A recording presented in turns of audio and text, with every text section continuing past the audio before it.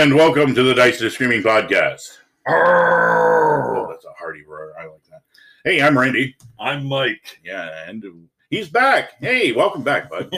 That's right. It was a little scary flying solo, but I managed to make it. I'm a lich, and the lich is back.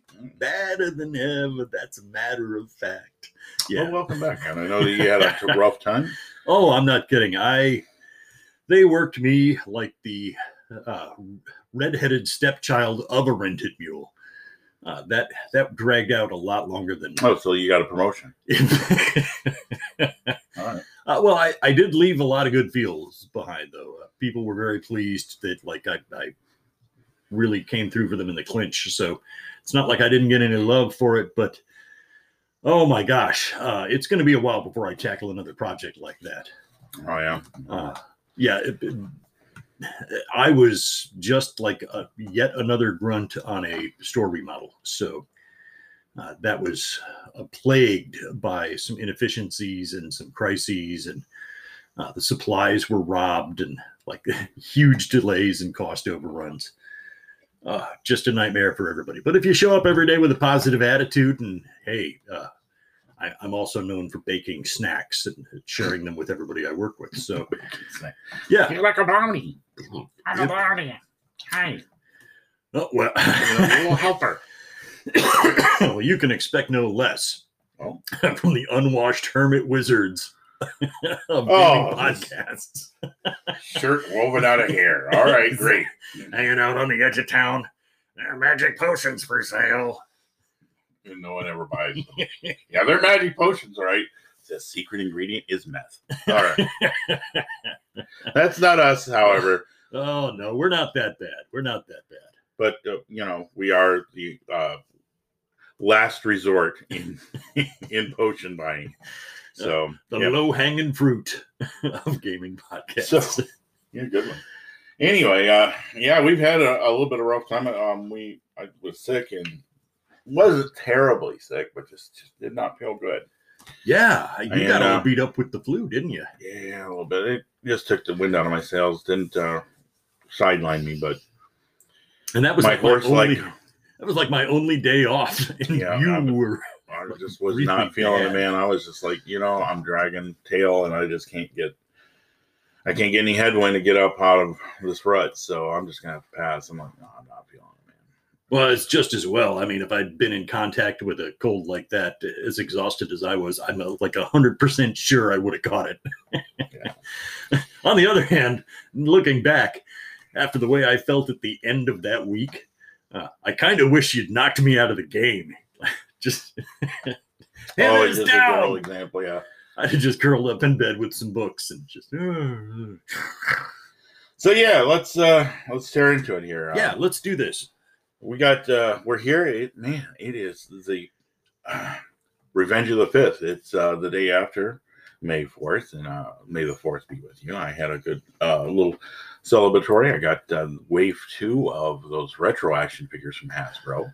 Bravo. Yeah, they're on the way. And I've been one of my side little things I've been doing is collecting the original 12, and then Hasbro decided Star Wars figures that they would reissue them.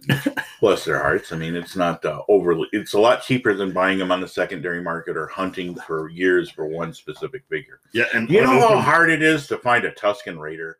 Oh, geez. Yeah, that's under like $100. Yeah, it's pretty hard. Well, yeah. Original Han Solo still in box. Oh, I ripped the cover off there. You ruined the value. Philistine. Right, but the whole point is I got to put him in the Millennium Falcon, man. Oh, okay. Him and Chewie got things to do. Space Cowboy in the book. Yeah. Oh, boy. Who's your favorite Star Wars? There's only 2 Star Wars characters that are important. Luke Skywalker and Darth Vader. Nope. Beg to differ. Han Solo and the Wook, man. Wow. Gilgamesh and the Wild Man. Yeah. On to the spaceship. Gilgamesh and Enkidu. Ride again. In George Lucas's Hidden Fortress. Oh! But Yeah, so that was good. I hope all you Star Wars geeks out there enjoy it. I just, I noticed that the Trekkies, they wouldn't say May the 4th be with you. They would just say Happy May the 4th. Always got to be such a downer. Just kidding. Yeah, you know what? The best thing about it is I got to watch Picard all the way through, and wow. I did not even expect to get half of that. If we just would have had that for just one scene like that, just one last ride of those guys going against the Star Killer base, Han, Luke, Leia, Chewie, Lando. See, that's how they should have gone out. Right, and could we just had that first? Take notice. I think Kevin Feige and the others, DeVro, is it? Oh, well, Jon Favreau. Favreau, yeah, sorry. Who, for my money, is just like an absolute blessing. Yeah, I think that they're going to be paying attention to that, so stay tuned. So, yeah, if only the hacks that put together the third trilogy had this to go by. If that had been their graphic chart, okay, people's response to this was, oh, over here, 100%, over here, 100%, over here, 110%. We're not even sure where the other 10 people came from. I think they brought them in from outside and they'd never seen it before. And when they saw it, they went nuts. So we need to do this, this, and this.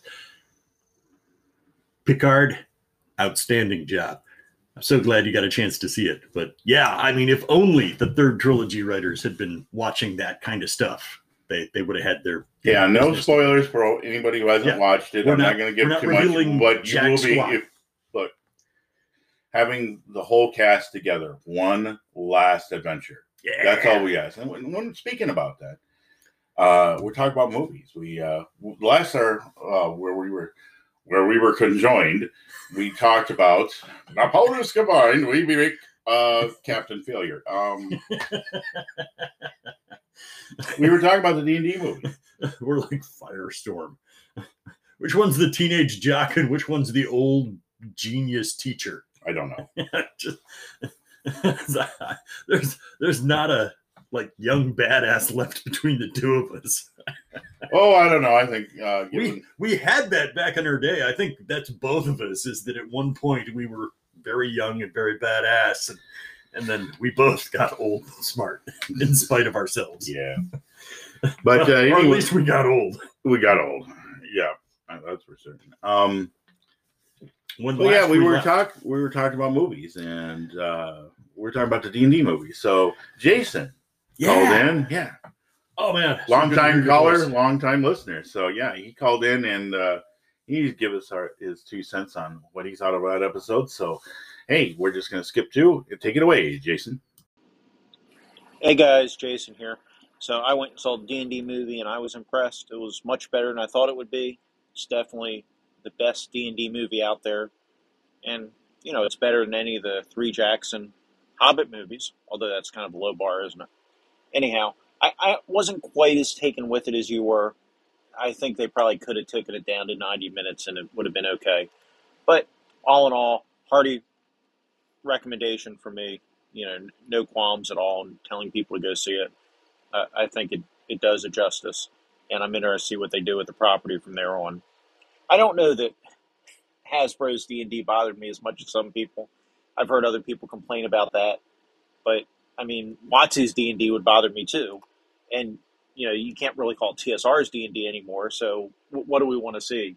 Gygax and Arneson's D&D? I don't know. But keep up the great work.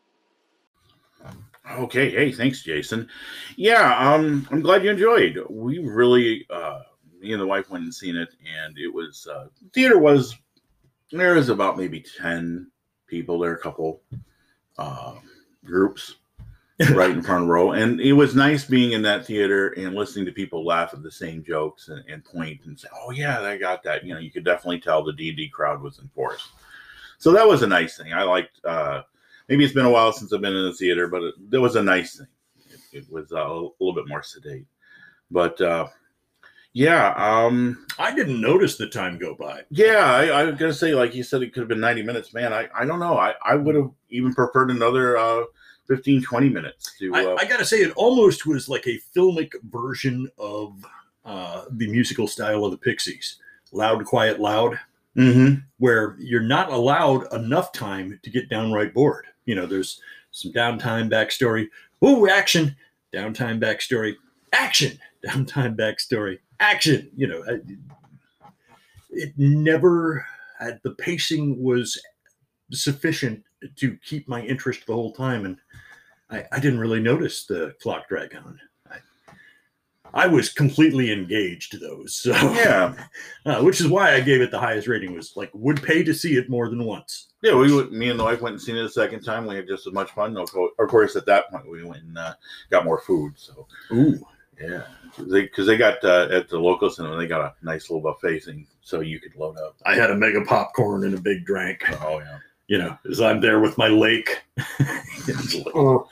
lake and a catheter. Yeah, exactly. Well, they could have made that a 6-hour movie, and I would have just been like, all right, I'm bringing like a piddle pack, Yeah, an Air Force piddle pack, and I will be ready to stay right here. but yeah, of course we gushed about it because it was kind of cathartic. There had been a lot of luck. After what we went through with the last movie, which right up there with electroshock therapy and hemorrhoid surgery, to have this cathartic release where I got a thing with the Dungeons and Dragons name on it that is a fun, enjoyable, well-made movie. Yep, That's all I wanted. That's all we wanted. It's just like, this is the classic Gen X Christmas story. It's like, I never did get the Christmas present I always wanted. Yeah. All those years ago, I just wanted that one toy. My parents never got it for me. We got it. Finally. Like that. That's it. That's all I wanted. Sense of relief. Oh, yeah. Happy days. Not sorry. Well, And I'm very interested to see what happens next. If they Yeah, don't there's a franchise lot of- that, it'd be a tragedy. it's not a perfect movie by any sense. Oh, And no. I think that you bring up some good points. Is that other than the making it 90 minutes, I kind of like having a movie that takes its time. It's like I like the last Batman movie because it was exactly long enough. I did not feel like I was going to be hurled or dragged through this movie. I felt like I experienced it at the pace that was comfortable enough. And when the action scenes came around, I was really glued to them. But we also, the Durd Barketh. Is that Fistborkus? No, it is not Fistborkus. Yeah, but I think that the part of what we want to hit on here is that, after years of being subjected to, hey, the height of D&D pop culture is the D&D animated cartoon. This was good. It was good to see the kids in there kind of growing up. That was a nice little nod. I mean, I think that was like completely fan service. With a little backhanded nod that, yeah, we keep doing this like they do, we're all going to die. Yep. And that look on their faces. Oh. All right, yeah, not to give too much, but yeah, the homages were pretty obvious and well received. Yeah, and the duo that's doing the writing and production of this seems like they got their finger on the pulse of how to move this forward with the franchise. So that'll be interesting to see if we do get a sequel. Yeah, loved the Paladin in the background, man. Like, if that guy doesn't show up in the next film offering, I will be profoundly disappointed because he was wonderful. And Chris Pine was hilarious. Oh yeah, Couldn't stand him. Oops. Well, so yeah, that happened. I guess we had an internet drop. Sorry, folks. But hey, you caught us in mid-ramble. So we were just talking about the D&D movie with having some of the writing team carrying forward with the franchise and having the outstanding performance by the expatriate Thayan Paladin. I forget his name, but yeah, he needs to be in the future franchises going forward, or even with the D&D TV show that's being ballyhooed about. He needs to be part of that. So we'll see where they go from there. Because that guy making lawful good look cool, Yep.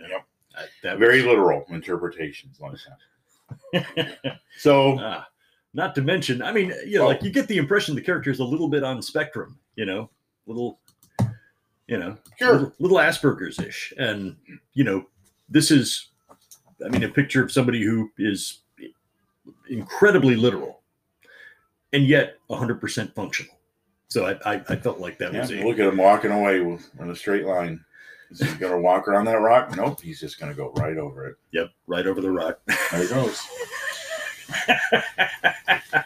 Yeah, so there's a lot of stuff going on in that movie where hopefully they can develop more at it. Anyway, kind of moving along here so we don't get cut off. Yeah. Don't know what the... I want to talk about last week's podcast. I had a slightly different take on the Pinkertons. I had a very specific thing that I disapprove of. Oh, well, why don't we save that for a future episode, because let's right now talk about the... Well, this is a high-speed recap of last week. I mean, we're pretty much dropping that subject after this. You know, we're not revisiting the Pinkertons unless, of course, WOTC continues to use private security. Wizards, well... But I want to get in one last slap, which is all right. my specific anger, and I can keep it in under a minute. It is lopsided justice, okay? Mm-hmm. They have different ways to treat different levels of customer. The very large-scale buyers do not get dinged for releasing stuff onto the market early, but the little people who accidentally manage to get their paws on some of this, you know, not for immediate release material, they get Pinkerton visits. Really? There is nothing but moral cowardice in every direction in a place that penalizes only the people they can afford to abuse. That is not okay. That is not cool. So, Wizards, I'm dinging you for that. That's well, we were going to have enough to throw shade, because I'm not going to stop throwing shade, and I probably won't for a long time. I don't have much of a dog in the fight, but there was going to be a format to this. But no, you had to get it out there before that. I wanted that in first segment because I don't want that. Well, we were just going to go into that because we were going to talk about the previous Astragallomancer, who's now on vacation. Yeah, is laying on a beach somewhere, sipping a drink with like little umbrellas in it and fruit floating on top of it, trying to get a tan. We've been working the Astragallomancer pretty hard, so we need to give him rest. So for the next couple episodes at least, it's going to be on vacation. So what you get from week to week, well, it's just a free-for-all. You don't know. You're just going to have to tune in and find out. That's right. The door is locked from the outside. You're stuck with us. All right. So 2 gamers enter, 1 gamer leaves. It's a free-for-all, but we were going to talk about the D&D Creator Supplement and supplement. Yeah, I can't get that word out of my mouth. Summit and some of its repercussions, some of its echoes, and that's pretty much going to be the gist of this episode. Is we're going to talk about that along with the changing scene of the changing face of the RPG scene. I don't want to say the scene is changing the scene, but it's a rapid evolution, which, again, thank you, Wizards. You triggered that. Like the attempt to invoke a dark age kicked off a renaissance. So, yeah, and I've said it, and I'll say it again. If I had a nickel for every time Paizo came in to the rescue of the gaming scene, I would have 10 cents, which is, like the meme says, which is more than anybody else would have accomplished. So, that I would not have expected a second time, but here they are. So we're going to deal with that, the remaster, and a lot of other things, but we're going to touch on the summon a little bit and talk about not only just some of the gigantic missteps they made prior to the Pinkertons, but since you brung that up, the Pinkertons, I've noticed that a lot of people say, well, I'm really tired of hearing about it. Well, too bad. They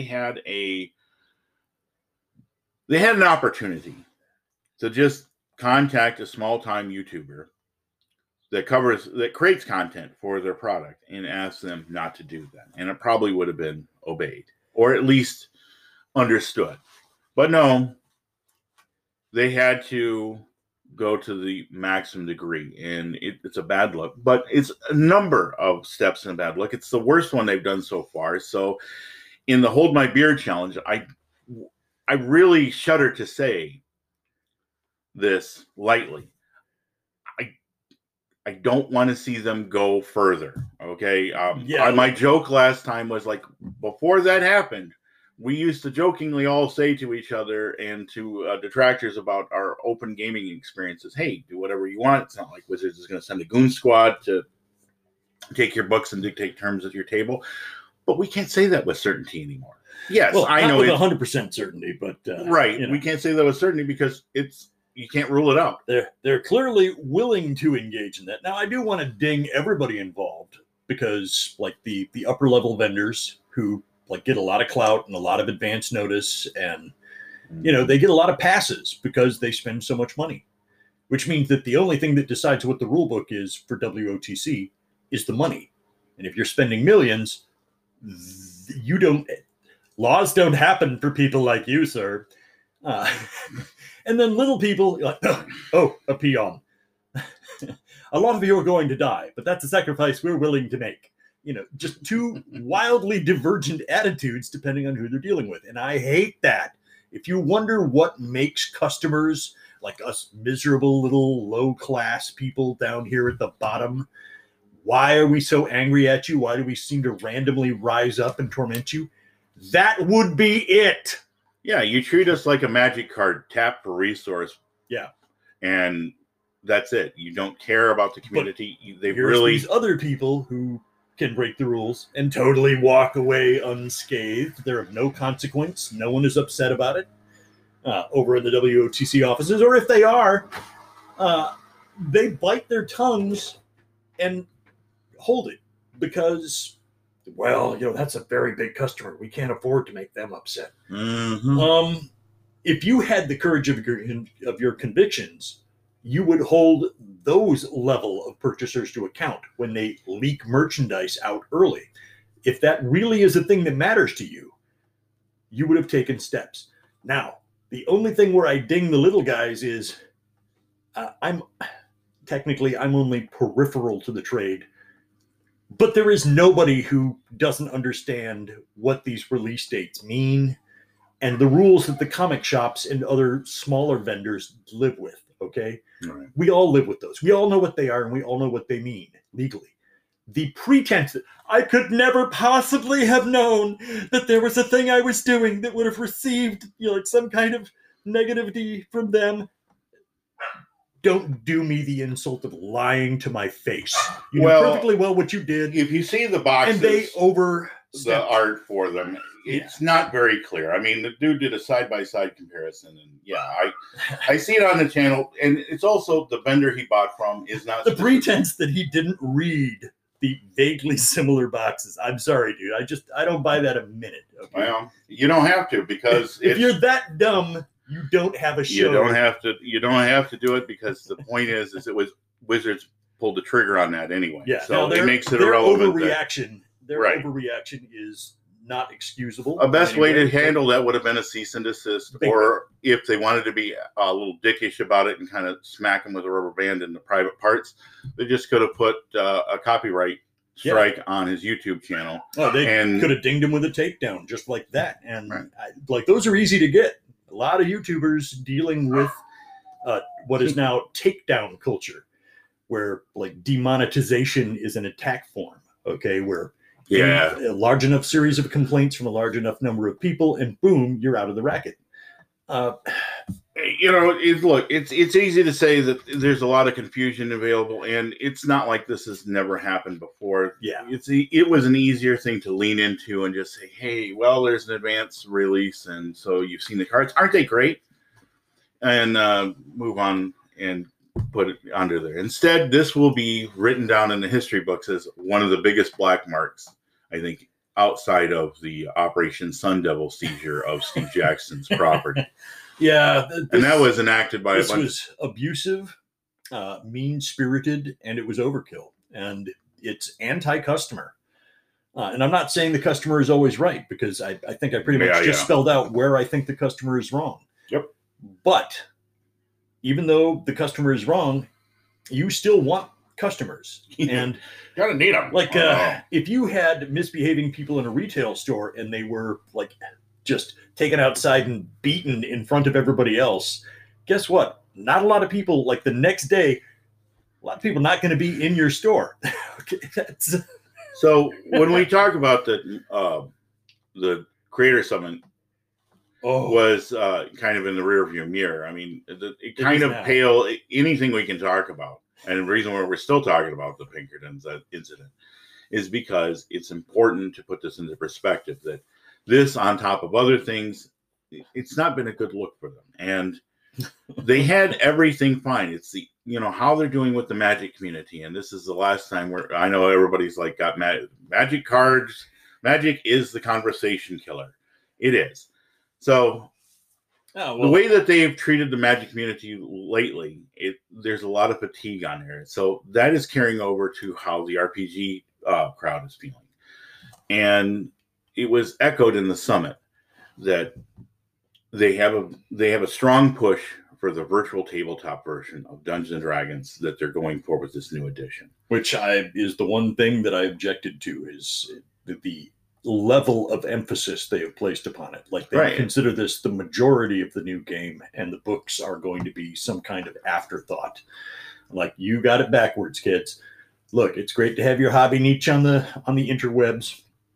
I know it will be popular with some, and I know it will be used, but you are the shepherds of tabletop culture, and either you are vested in being a part of that, or you are old news, history, and you're poor stewards of a game. Yeah. Look, they say, oh, well, the computers are the new thing now. All the kids are all buzz about it. It's some out of touch, remotely. They say, oh, Chris Cox isn't a remote out of touch. But it reminds me of Frank Zappa talking about how the record industry changed by they started getting the guy who used to bring in coffee, and now they put him in, the hip. Hey, you're a hip young guy. Why don't you tell us what you think is good music? And they ruined it because now that guy's in charge, and he only likes a certain form of music. I like ICP. I think that they are masterful. Hey, it's not going to make a great album, but I guess that was back in Frank Zappa's day. Right. That reference is almost so outdated now, because that conflict, that universe doesn't exist anymore. I mean, musically speaking, this country is all those. All right. Well, let's no. All that's left is we're not going to go there. We're going to recycle the next person. We're just going to go. We're just going to keep with the gaming analogy. I know maybe it's a bit dated, but follow America me. Sings Crappy.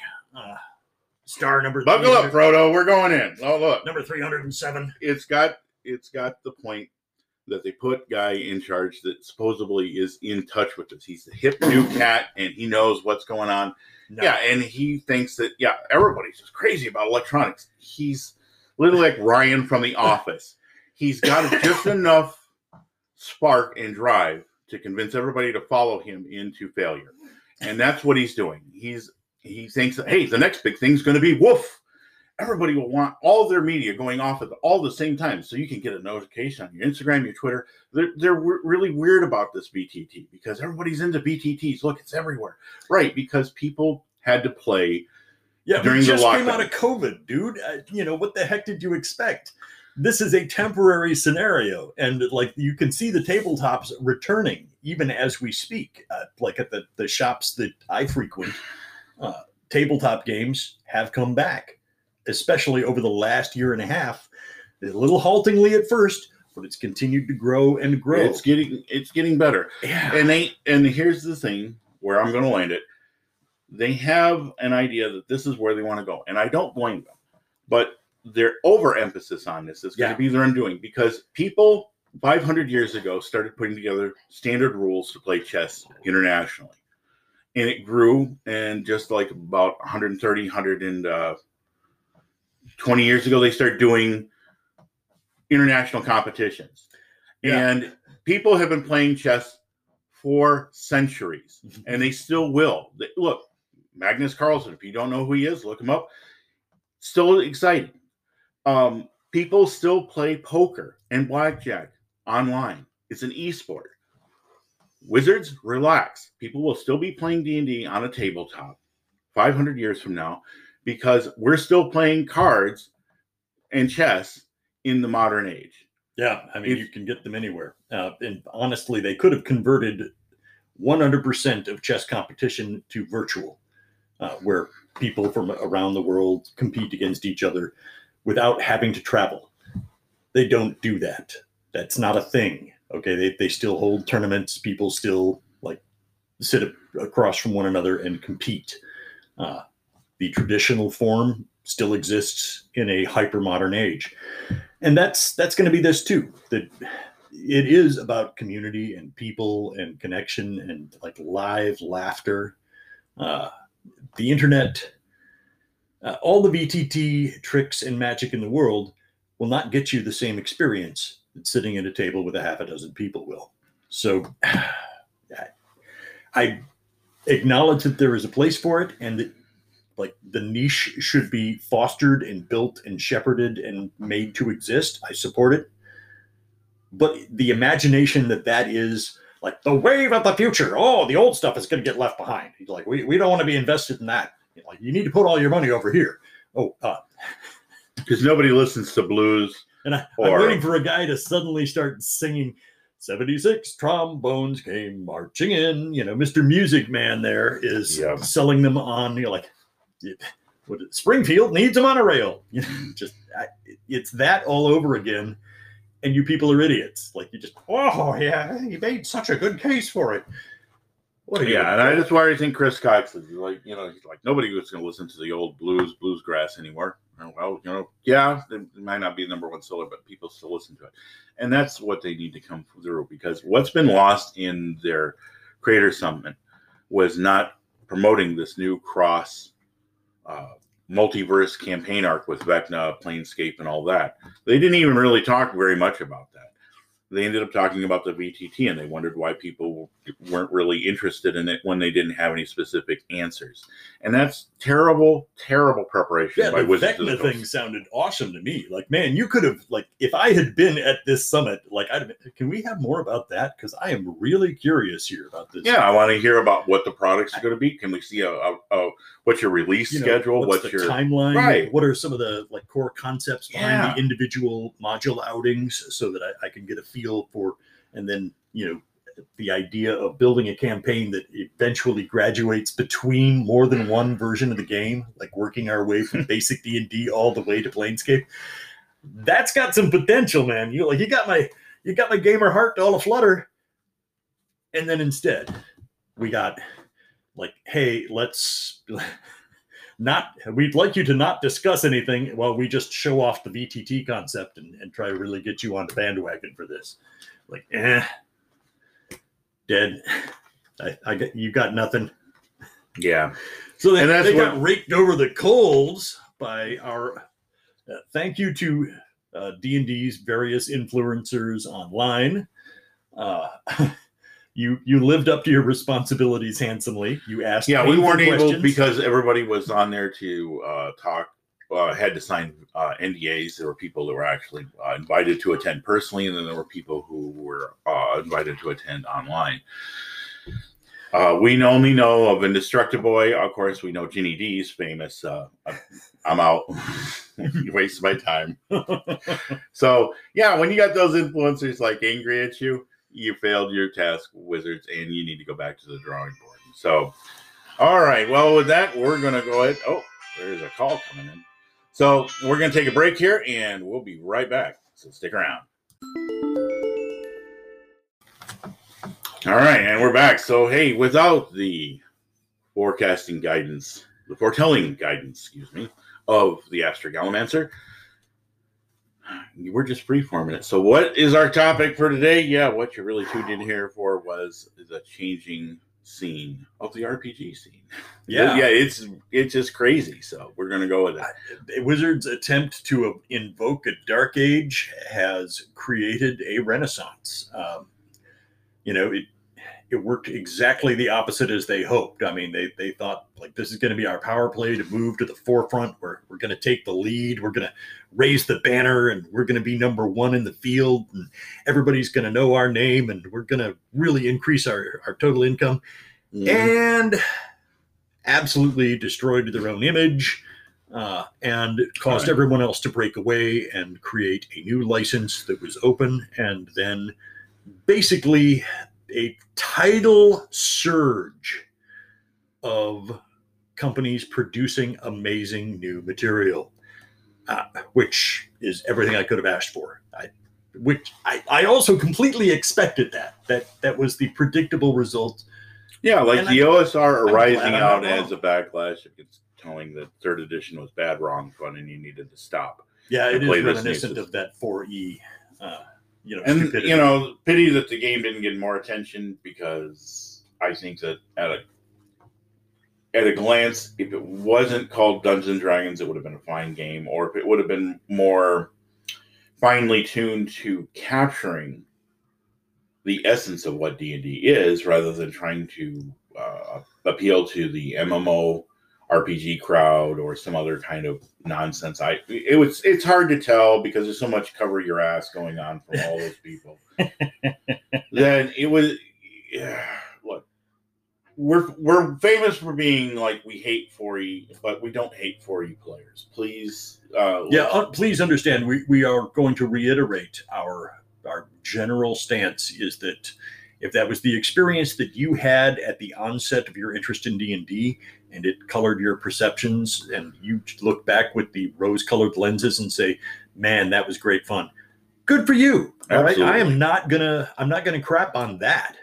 I am going to say that structurally it was so alien to us that we were like, this is not D&D. I mean, it's got the name on it, yeah, but I mean, other than that, like, that's where the similarity ends. So, like, early in the podcast when we said that, like, yeah, Paizo came to the rescue, well, they kind of did. Their championing of a new license, a new way forward, has opened the door for a lot of people to continue making stuff. And based on the good sense that, like, wow, a lot of people liked this right up until you killed it. Why don't we continue to do this? This is the thing that works and that people enjoy. Why? I mean, like, are you just taking it away to be extra mean? And there was Paizo going, hey, that thing you really liked that they just killed, we have that. Boom, instant money. And so a tiny little clique of people launched themselves into the gamosphere and were popular overnight. Right. And so coming into that, we have basically 4 contenders we're going to talk about, maybe 5. I wouldn't even say contenders, but they're compatriots. Entrance into taking advantage of not only new arrivals.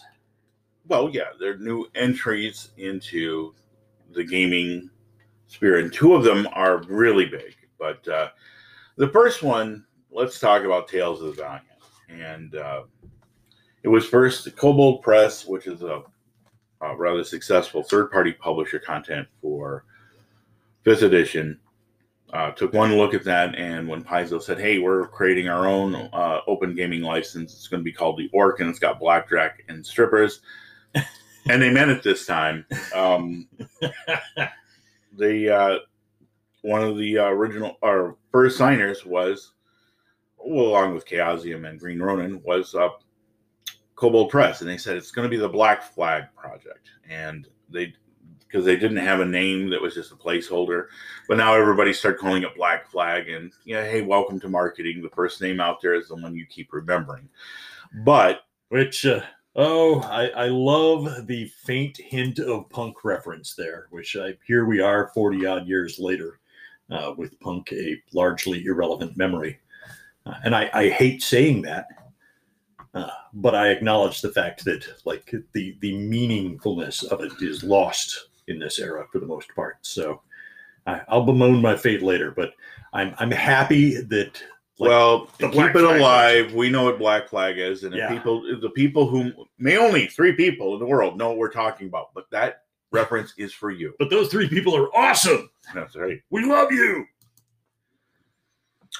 Now, Black Flag was the name that they gave it, and then finally they announced just recently here, I think it was just in early April, I've kind of lost track, that they're going to, the true name has been unveiled as Tales of the Valiant, and they are going to keep saying Tales of the Valiant until it sticks, I guess. So,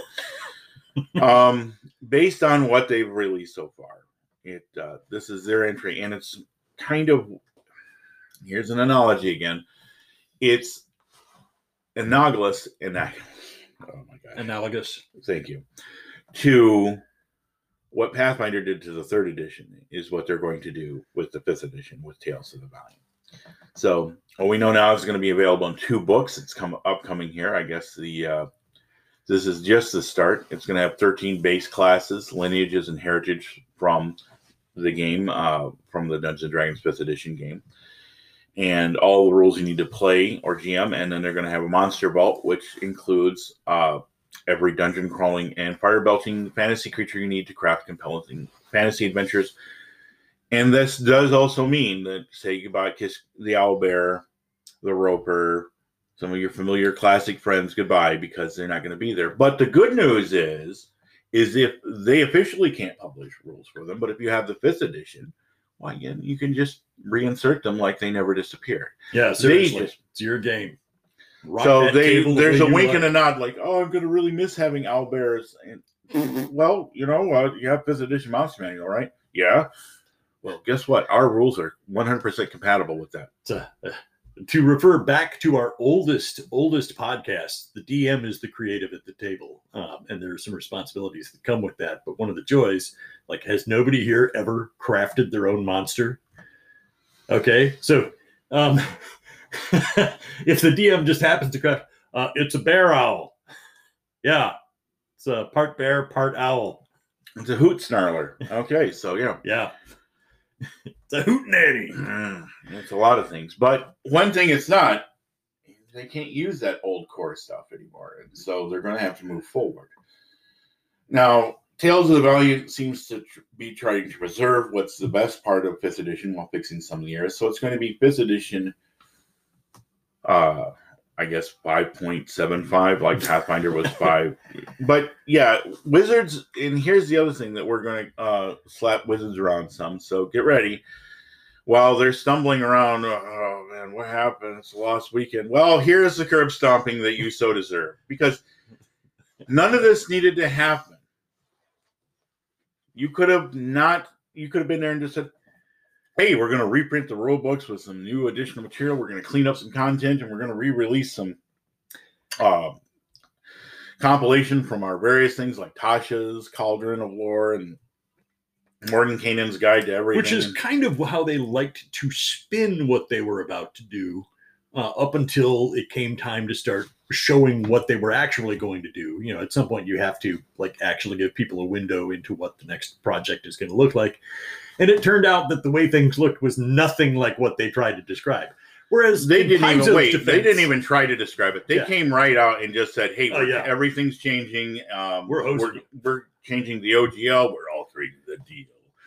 The terms of the contract are now we do not alter it further. They are now no longer. Paizo, on the other hand, actually did their follow through, which got to hand it to them. They gave it up. But we'll talk about Paizo in a minute. But here's the thing: is that Wizards didn't need to get involved with all this massive change. Their real desire wasn't to change the rules, make them better or easier to play, or give any quality of life to the game that has brought them so much money and fame. It was to set the clock back to 0 and resell everything that they had previously published all over again, but for a new edition. And to move as far away from, again, allowing other people a foot in the door. Yeah. That they could do what they want with the license. Yeah, to basically make it an in-house project with total IP control. Oh, worst judgment call ever. Yeah, and this is their fault. So some tone deaf stuff there, buddy. Tales of the Valiant looks pretty good. We'll see more as it comes along. Gen Con is going to be a big thriller this year. It's definitely going to be one to see because it's going to be chock full of new material. Like all the people who have been spending this year, knocking themselves out as fast as possible to draft new material in this Renaissance era. They're all going to be there, man. You're going to see some crazy new stuff. Well, and speaking of that, the big splash, the really big splash that we're talking about here is while Cobalt Press is important, and I think that as far as if you're a big 5th edition aficionado, that's going to be your go-to game. That's going to be your Tales of Valiant's going to be the game to get and play and keep moving forward because they'll be producing new content. The next one is Critical Role. Now, everybody had kind of anticipated that there was going to be some announcement from Critical Role, Oh, and sure. it was a little disappointing when they just basically said, "Hey, we can't say a whole lot right now because of contracts, NDAs, and obligations we have to our providers, content support. But we do have our own printing company," and that was the precursor of what was going to come next. So they announced that in the same day, 2 games, and there's some telling things I want to point out about that. The first is they announced Illuminated Worlds was going to be a role-playing game release centered around a Dice 6 system that is short campaign arcs, not long-term storytelling, but is adaptable to a variety of genres and possibilities, limited only by your imagination or what you want to do. You want to have steampunk Warlords of the Wasteland? Yep, here's your game. Yeah. You can tell that story.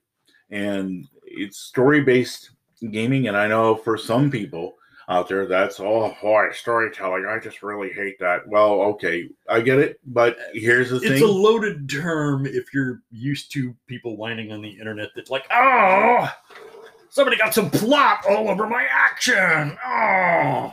Whereas a lot of us are like, wait, you got your action in my plot. You got my plot all over your action. Oh my God, this is awesome. Yeah, it's pretty cool, isn't it? Yeah, This sounds like this will be a great time. we had the Reese's moment. Some people just, you're never going to make them happy. Exactly, but They're not even happy with the thing they say they're going to be happy about. I wanted all action. You give them all action, and they'll be like, that was too much action. Shame on you. Now, with Illuminated Worlds, they had some artwork to show. They have a direction that's going to go in and some details to give. Yeah. But the other one, I'm excited to see this. I actually Yeah. because this is an example of simplicity, like of ease of play, like a Dice 6 systems reminiscent of perhaps the original Traveler. It seems like there are limits to what you can do with that. But I want to get a look at this myself so that I can see how far have they taken this concept and like how much reach does this have? What percentage of storytelling versus what percentage of potential action? I'll be looking keenly at this one. So, but it's through Darrington Press, their in-house publishing company that they've been producing their Tal'Dorei and other Critical Role products with. So they have a publisher, and here again, Wizard of the Coast, this didn't have to happen. They could have just released Illuminated Worlds and been happy with that. Yeah. But then their next reveal was the Critical Role campaign game, where it's a actual full-on throated role-playing game with all the resource material called Daggerheart, because that's how a lot of fans feel when they do their plot twists. It's like, oh, you just stabbed me through the heart. Oh, with a dagger. Yeah, Thanks a lot, George R.R. Martin. But I like the name. Daggerheart does speak well to their understanding. they have a sense of humor. Right. They know where they come from. Okay, they know what they've done. But we know almost nothing about it from just that it will support long-term campaign play and be typical of what you would expect from a normal RPG, which, there's a lot in there that you can speculate on. And but okay, Critical Role is not Wizards of the Coast, okay, or Hasbro. They don't have billions of dollars, but they do have an enormously loyal fan base that will follow them if they decide to depart. And they have decided to cut ties. They are going forward. You already see it, that he's no longer the dungeon master. He's the game master. Yeah. Like the subtle alterations of language for legal reasons have already begun. So, it may not have been finalized. The ink isn't dry yet, but I feel like we can be pretty sure that's coming. That inevitably they're going to move away from what is obviously a very dangerous entity to be involved with, because it became apparent to everyone that if you have any degree of genuine success using concepts that are similar enough to this, they want a cut of your pie, and not a small one anymore. They want a perpetually evolving relationship according to their needs. That is not red flag relationship right there. That's like, meeting somebody at a house party and you're sparking, you like them. And then they start talking about however relationship they've ever had ended with the other person. And the in next jail. thing you're in a gimp suit, and Yeah, they're like, well, I've been skipping my antipsychotic meds lately. Red flag. So they have seen the red flags. They have seen the writing on the wall, and they know, get away, run. and that's the thing is like, because we don't want to see them like in the NDA moments where they were like non-disclosure agreements were making them bite their tongues. It just felt like the battered spouse syndrome. And I don't say that lightly. I say that with a sense of horror, because they were just like, no, everything is fine. I fall down a lot. I may have bumped I bumped my eye on a doorknob. It's not what you think. Content warning. It's not what you think. Content warning. I felt terrible for all of the companies that have been in that spot where there's nothing they could talk about. Yeah. Okay. So that analogy, it's apt, but yeah. All right. It went a little dark there, but like I don't think we're there yet with Critical Role. Let's lighthearted back on the road. Let's move back onto the trail here. Let's. In all seriousness, I'm very happy for those companies that are taking steps to move themselves away and to be able to publish what they want in a way that respects their interests, and that if they have done all of the homework and all of the bookwork and all of the writing and all of the creating, they should get the paycheck for it. So, I know that the core concept all dates back to TSR and Gary. Guess what? The only person left from the original team is Arneson. Okay, the original duo, and I'm glad he gets some kickbacks here and there. Well, he's passed away. Oh, Arneson, he's gone. Oh, yeah. Sorry, yeah. There's nobody left from like the dawn of gaming. Cask is still around. Jim Ward's still around. Yeah, like the second. Click, but Rob Coons, the early Luke. TSR click, but the original, creatives that they're few and far between, and they are not well compensated for the most part. So I'm just going to say, screw WOTC's intentions on this. Well, yeah, and anyway, getting back on now that I've wrested the wheel away from Mike. All right, back on the road. We're talking about Critical Role. We're talking about their fan base, and we're talking about a game that they are going to be highly invested in. And it looks going forward that this is the direction they want to take. And it is the response we kind of wanted to hear back then, but I kind of understand given the sparsity of details given about Daggerheart, it was only done in the recent months that they decided to go forward with this. So I look and they say, well, hey, come Gen Con, the Daggerheart role-playing game playtest will be available. I'm like, all right, well, let's see how this rolls. So their goal is to have the playtest out by then. Yep. Not the full proper edition. So they'll be doing their beta work ahead of time. Yep. And good for them, because rushing it too much would be, I think, a critical mistake as opposed to a critical. Oh, see what I did there? No, I like what they're doing. And I do want to see what they come up with. So it's intriguing that this is the direction they wanted to take, and a lot of people are like, "Hey, the silence from Critical Role was deafening," and I was right there. I was like, "Yeah, I can understand legally their obligation, right? Well, you knew why, so did I." But I got people who have had that look on their face in my life. They're the few people I've known have had that like haunted. There's nothing I can talk about at this time. I've seen people subjected to that. So, well, George Carlin said it best, that lawyers and politicians are the worst people to ever talk to because they never say anything. Yeah. I advised my client. What, did you talk to him? No, I advised him about a direction that he may want to take. What? All right.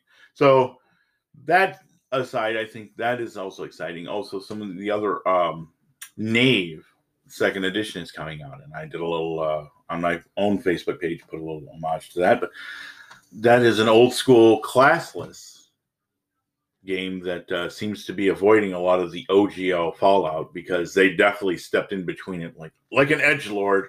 They just walk between the raindrops. And Knave looks really good. Also, Shadow Dark seems to be hitting the notes as well. And I think going forward, we're going to see these things continue. Oh yeah, that's like it's only been a few months. That's not the end of the Yeah, creative this is pile. just going to get bigger. Everywhere people are working on these things. Some of them will be ready for debut, like at upcoming gaming events around the country. Others we're probably not going to see come out of development until next year. So I honestly expect like this near future. Oh, it's only going to get bigger. Tsunami. Yeah, and well, once again, it's a blunder that creates a ripple that intensifies, and every step has consequences in this industry, and there is money to be made. If Old School Essentials could make as much money as they did on their Kickstarter to republish their books, it just shows you that there's a lot going on here. Now, we're going to talk about one more game here before we jump into the last part. And I would like to just take a moment to talk about some of the, what I want to call adjacent D&D games that have been out there that people are starting to get notice from. And one of those, still tragically underrepresented, especially with that starter set. We're going to do a full review. I'm sending Mike with a copy of the RuneQuest starter set. RuneQuest, man, the starter set, if there is not a time where to get on board with some Bronze Age mythological fantasy, I don't know what better time you're waiting for, because RuneQuest has really hit it, and also Call of Cthulhu have really seen a resurgence. Oh boy. And you know especially Call of Cthulhu in terms of its perfect setting for murder mysteries and curiosities and the weird stuff. Now, RuneQuest has proven to be a big favorite for people who like that wonderful, close to historical era gaming with the fantastic touch included. Now, Call of Cthulhu. Oh, I mean, if you want to do something Hound like of Tindalos, if you want to do something like the 1920s and 1930s, and like that hint of noir, and tracking down jewels involved in some insidious series of deaths, the explanation for which ultimately leads you to a clique of wealthy socialites who have engaged occult dabble in forces. cosmic horrors that should Yes. not be named, and It it just just consumes your soul and sanity in the same breath. yeah, That's your. It's so much awesomeness. That's Call of Cthulhu. You say, well, but Randy and Mike, those games have been around forever, right? And a lot of people keep neglecting them, and we're just going to be pushing them out there because RuneQuest is enjoying a great renaissance of good writing. Nick Brook and other fellows at the Johnstown Compendium are doing good, solid fantasy work. Get your butt over there. You deserve it to yourself if you call yourself a fantasy low gamer. cost, highly accessible. Can't say enough good things. So, yep. And then we're going to land the plane here. Flaps down. Put down the wheels, Mike. We're landing this big bastard on the strip. I don't care. If I've been full of vinegar today, it's largely because I was just trapped in work mode and have not been able to vent. And sitting on the sidelines is not for me. Look, if there's one thing, I'm more than willing to fight to take control of the wheel and get us back on course. That's why I love you, man. I honestly he can do this without me, but I can't do this without him. Okay, because this is the tether to my Zeppelin. I would just be wandering around all over the place up there in the upper stratosphere, and you would have no idea. Just kimonos flapping in every direction and very little to show for it. Well, everybody loves the spectacle, but we're landing the plane. Come on, focus, Mike. What we're talking about now is the Pathfinder 2nd Edition remaster. Now, if you wanted to know all the missteps, and maybe this is hindsight, we'll be doing a bigger discussion of this. In an upcoming episode. Time to come. But if you wanted to know, how to do a release of a not new edition, but a new adaptation or remaster of the rules, Paizo sat down and said, okay, how do we not look like Wizards of the Coast? And this is what they came up with, is the remaster. Oh, yes. Yeah, and they say, the remaster's got some new rules in here. But the core system is staying exactly the same. So if you have the core rulebook right now, you don't need to buy this new remaster. This is for us going forward, getting rid of the OGL legacy contents like the Axe of the Dwarvish Lord from the Magic Items Artifacts era. Yeah. They have to divest themselves of the Owlbear, the Displaced Beast, and all the other creatures that are adjacent. And also remove some things like Magic Missile, which will just be renamed Arcane Volley, Sleep Spells, which is Slumber. I mean, really, Wizards, you're going to get that petty? Somnolence. Yeah, and that's how it's going to be, is going forward for them. They have to do this. And if they're going to have to do this, then they're going to fix a couple classes like the Alchemist and Witch and a few other fiddly small things, maybe some new crafting rules or resource management. But that's about it. So if you have the current edition of the rules, keep playing. If you want a new updated, well, what about the Witch? Well, it'll be free on Archives of Nethys. And I think that's something that people have yet to grasp, is how accessible Pathfinder makes its rules to play. Yeah, and this is one of those perfect fusions of the reality of the modern internet at people's fingertips, I'll be right back. being a facet of the way in which they interact with their game, as opposed to the VTT concept, which it kind of limits everything to the idea that, like, you all have to meet online, you all have to get onto this subscription service provided forum, and the additional perks cost more money. That's the unhealthiest version of a future of gaming on the internet. Now, Paizo, on the other hand, hey, we're just literally using this as a vehicle for you to acquire as much additional free material as possible. Like all the addendums and stuff like that. We're just going to throw a bunch of that on here, and you can download it at will. Yeah, Or it's excised from the lore. Access it and make use of it while it's online. And guess what? You don't have to pay anything for it. We just want to support you in the playing of the game, and then you will come to us and buy our actual products. Yeah, you don't have to bring your entire library with you. Yeah. And that's how you do a soft edition release. Now, is it a true edition? I'm going to go out there and say it is not a new edition. Yeah. It is a cleanup of the rules. It's like, okay, we have to reprint everything. Why not clean up the rules? Yeah, from 3 to 3.5 for Pathfinder. This is from 2 to 2.5. And remember that the real reason it's necessary, I mean, they could have just run with 2, except that Wizards pulled the trigger on, this is all of our property, and y'all are going to need to pay us a lot for it. And in the aftermath of that, we're going to have to get little 2.5s from a lot of people who are divesting themselves of legal connection to WOTC, because they've recognized the red flags. They see that this is to the game. This is a toxic situation. We need to bulletproof our company and our resources against legal intrusion. So there is going to be a lot of that going around. Yeah, and going forward, that's the way it's going to be. And well, we keep saying it didn't have to be like this, Wizards, but yeah, from you now on, it's really up to Wizards, because they're going to be flying solo. Not going to be a lot of entities that want to piggyback with them. So yeah, that's it. That's all. Well, that's all we can say about it for now. But hey, I think we said quite a lot, and good to have you back, brother. So. Look, we're going to sign off here, but thanks everybody for tuning in. Remember, you can like us on our Facebook page, the Dice is Screaming group. Join it, and give us some likes and head pats. We'll enjoy them. So, until next time, may the dice always roll in your favor. We're out. See ya.